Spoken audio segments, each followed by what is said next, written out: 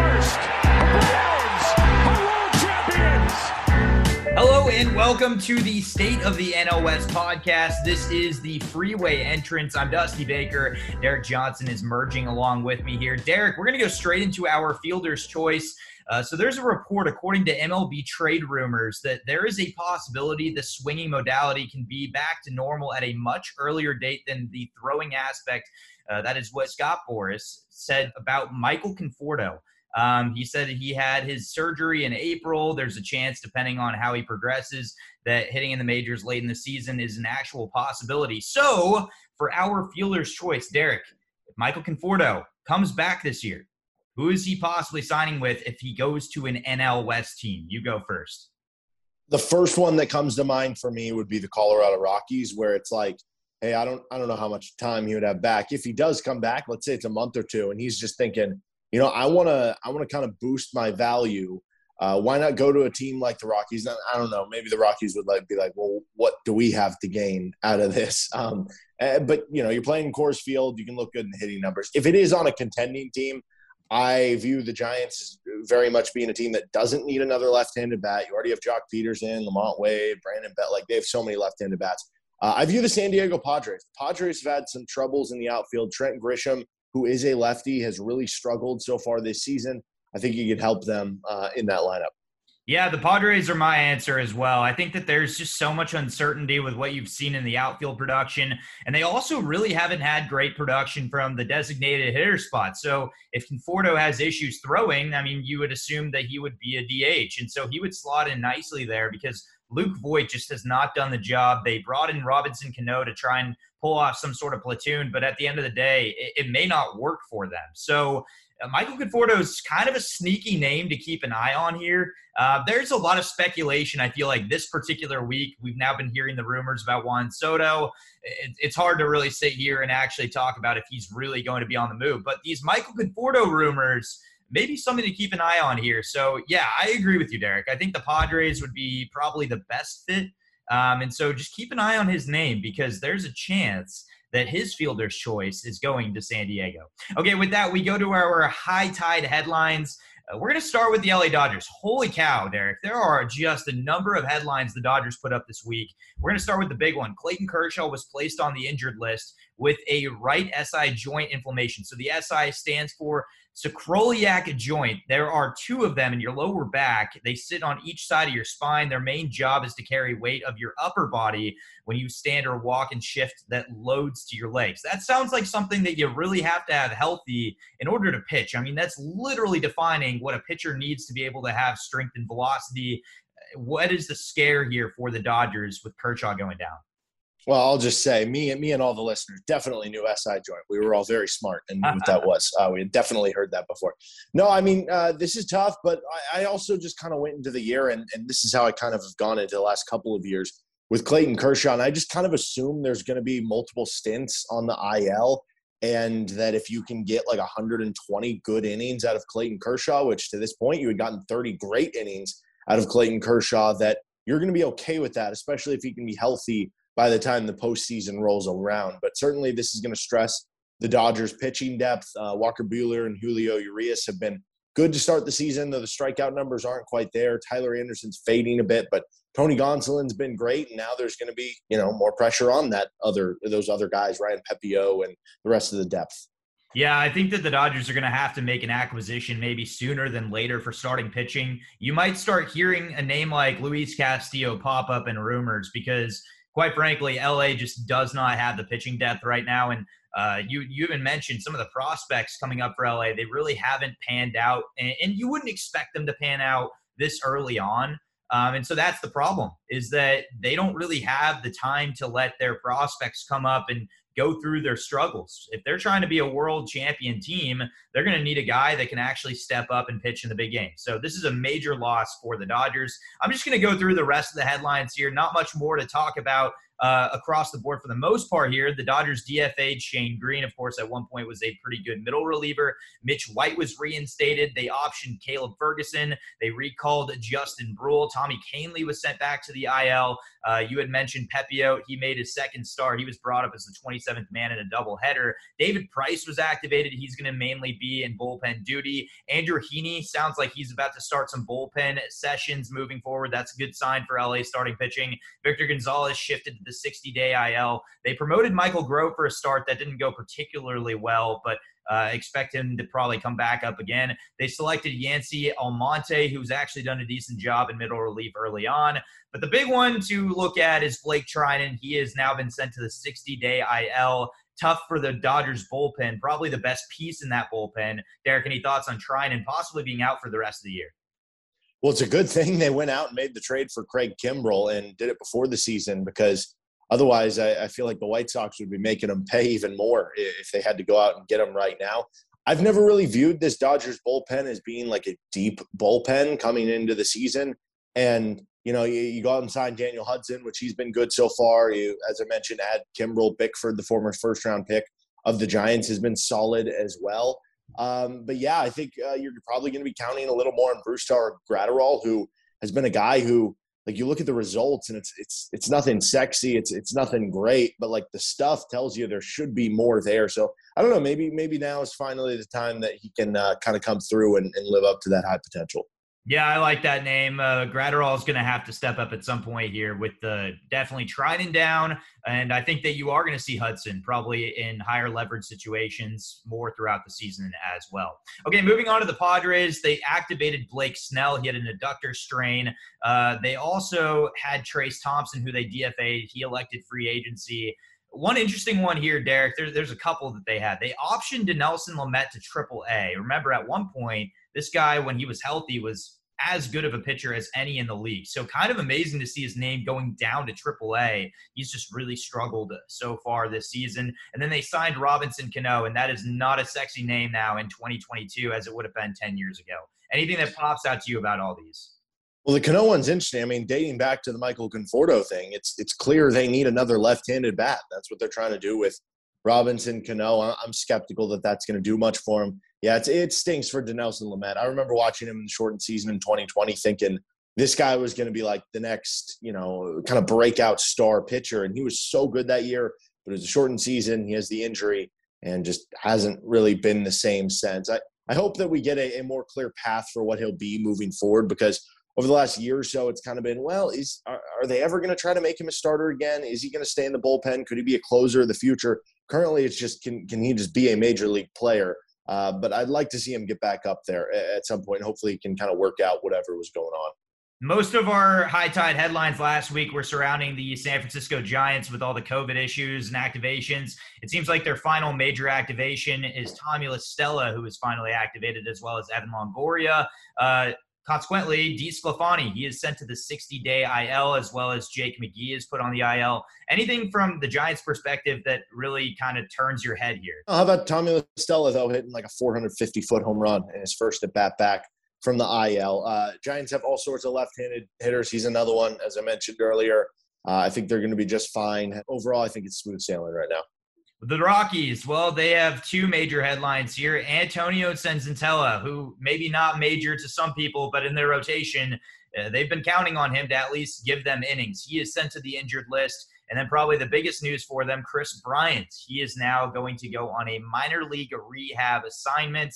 How important is it that Chris Bryant gets back to that lineup? Oh, very important, and very important that he's back and fully healthy and has the power we're used to, because right now, he has the same amount of home runs as Michael Conforto. That's pretty shocking. I don't think anybody had that on their bingo card here for 2022. Okay, the final one, the Diamondbacks. Their breakout candidate in the first month of the season is now being sent down to AAA. That would be Seth Beer. Derek, did we see this coming? No, I did not. Crack one open for Seth Beer. I am a little saddened by this. He had such a good start to the season, but yeah, he was down hitting near the Mendoza line by the time he gets optioned down. I think if the Diamondbacks would have been worse or kind of more in line with what a lot of people, including ourselves, were thinking in the preseason, maybe he has a little bit more leeway there. But because they are kind of contending to be around a 500 ball club and trying to stay with your head above water, you probably got to cut ties. Yeah, it is an interesting thought that you just brought up right there, because I think if we had just imagined this team was a last place team that wasn't competing for anything, Beer is probably staying up. He's 25 years old. He's basically in his prime, but if you look at his Baseball Savant page, there's a lot of cold zones right there. The only thing that's really sticking out as a positive is his chase rate, but he is basically bottom 25% in nearly every category, which is shocking because at the start of the year, he was in the top 75 percentile. So he really has had a significant drop off. But he's young. I think that maybe a little time in AAA will help him, do him some good. The Diamondbacks are playing better baseball than any of us imagined. And so, of course, maybe the pressure was a little higher once that started to kind of pop off the page. Moving on with that, though, we are going to cruise the coast here. The NL West is 106-81 on the season so far. So still very impressive, well over by 500. Derek, as a whole with the division, it's had a little drop off over the last week. Yeah, it has. And now the Rockies and Diamondbacks, moving themselves out of that playoff contention range. Obviously still early. They get a sweep or something, they're going to be right back there. But I think the cream is rising to the top with these top three teams right now. Yeah, we're going to get right into those. The Hollywood Heaters, the LA Dodgers, they were in first last week. They're in first this week. But they kind of had a rough road. Maybe their absolute lowest point. Even though they were 5-3 in their last 8 games, it wasn't the prettiest ride. They fell in 3 of 4 games at home to the Philadelphia Phillies, but then they swept the Arizona Diamondbacks at home after that. So there's where you see the disparity for the Diamondbacks. Now they have 3 in Philadelphia starting this weekend, and then they have 3 with the Washington Nationals on the road. Then they have 4 with the Arizona Diamondbacks. What are your thoughts on kind of where the Dodgers are at right now? I think they're fine. They're a little bit beat up. It's kind of like the Giants were a couple weeks ago. Eventually, they'll get things back. Now, some of their injuries are more long-term, as we talked about with Kershaw. We don't know how long that's going to be, Treinen on the 60-day IL. But they are one of 3 teams right now who is in the top 5 for both ERA and WRC plus offensively. They're still a wagon. They're going to be just fine. It's pretty amazing that they are ranked in that category, especially after what Philadelphia did to them. I do think that Philadelphia, at least to a degree, exposed the fact that Dodgers pitching rotation is not deep. That is a glaring weakness that this team has. But you're right. I think the offense is going to be okay as it starts to heat up. But definitely a shocker to see them basically laying down to a Philadelphia team that really was under 500 before the series began. And the offense for Philadelphia really showed up. So you got to tip your cap to them. But the Dodgers pitching definitely not a strong point right now as we see them. So there is a little bit of a weakness for LA right there. But I think that they ultimately will make moves at the deadline, probably before the deadline, where we won't be really talking about this concern much longer. But for now, they at least have a weakness on paper and, with the eye test. Okay, moving on. The 5-tool Friars, those would be your San Diego Padres. In the last week, they were in second place. They remain in that spot. 3-2 in their last 5 games. They won 2 of 3 against the Atlanta Braves on the road. At the time of recording, they are 1-1 in Philadelphia. They'll have another game by the time you actually hear this podcast in Philadelphia. They also will have 3 in San Francisco, 3 at home against Milwaukee, and 3 versus the Pirates. Okay, Derek, you're starting to get down to that countdown maybe for Tatis. This team's still hanging in there in the NL West. Yeah, they've been really good so far. Joe Musgrove looked really good early last year, faded a bit in the second half of the season, but still overall really good season. He's picked up where he left off in the first half last year. He's been awesome. Looks like a legit ace and one moving forward. Sean Manaea has been solid. I'm kind of disappointed with the season that Yu Darvish has had. I thought he didn't have like a bad season, but I thought it would be a bounce back to like some of the better seasons we've seen. I'm kind of perplexed by the fact that they've been able to maintain this despite the fact that like Jake Cronenworth, who was such a key cog for them last year, has really struggled. Trent Grisham, who has shown some really good flashes, has really struggled. And Manny Machado, even over the last week, kind of at his first slump of the season. I guess this is just the Eric Hosmer show, and we're all a part of it. Yeah, it is pretty unbelievable that Eric Hosmer is basically an MVP candidate still. as we are in the middle of May at this time. Pretty unbelievable what he's been able to pull off there. Okay, we're going to go to your Golden Gate Gappers. Your San Francisco Giants were in third place last week. That's where they find themselves at this time. 22-15. They're 3-3 in their last 6 games. They dropped 2 of 3 in St. Louis. Then they won 2 of 3 in Colorado. That's always a challenge to play there. Now they have 3 at home versus San Diego, 3 versus the Mets, and 3 at the Reds. Derek, takeaways from your Giants. Yeah, it's funny. They're only 18th right now in the MLB in ERA. They're like a full point behind the Dodgers, who have a 2.84. The Giants are at a 3.86 at the moment, and Alex Wood has struggled a little bit. Obviously, DeSclafani going on the IL, and Carlos Rodon. I mean, that's honestly a big part of it. Carlos Rodon just had one terrible, awful, no good start against the St. Louis Cardinals, so that.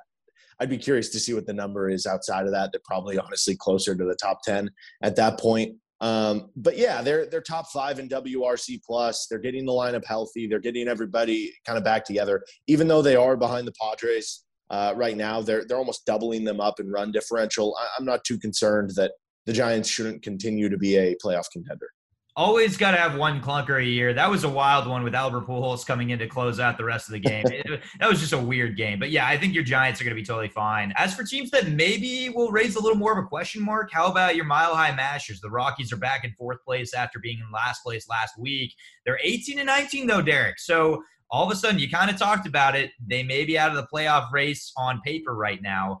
They're 2-4 in their last 6. They dropped 2 of 3 at home to the Royals. That's a pretty bad series loss right there. Then they dropped 2 of 3 at home to the San Francisco Giants. A little more reasonable, I guess. But then they have 3 versus the Mets at home. They go on the road for 3 in Pittsburgh, 4 on the road in Washington. I still can't figure this team out.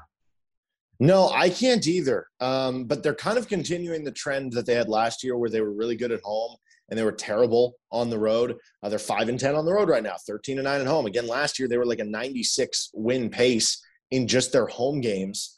And they finally kind of got a couple from the Giants here that I guess ends. I think they were on a 12-game losing streak to the Giants prior to taking the last of the series against the Giants here, which the interesting part of that is that the only team they had lost more games in a row to, I don't know if you know the answer to this, it's I forget if it was 1993 or 1994, the Atlanta Braves, when they were in the NL West, and the Braves went it was 17-2 or something ridiculous against the Rockies, and the Giants won 100 games, didn't make the playoffs because the Rockies couldn't beat them at all. So that's karma to me that they have done this poorly against the Giants. Nonetheless, Rockies, they're putting up big run totals. It's funny. They put up, I think, 26 or 27 in that series against the Royals, and they still lost 2 out of 3, which speaks to the pitching, which is currently 29th in the MLB in ERA.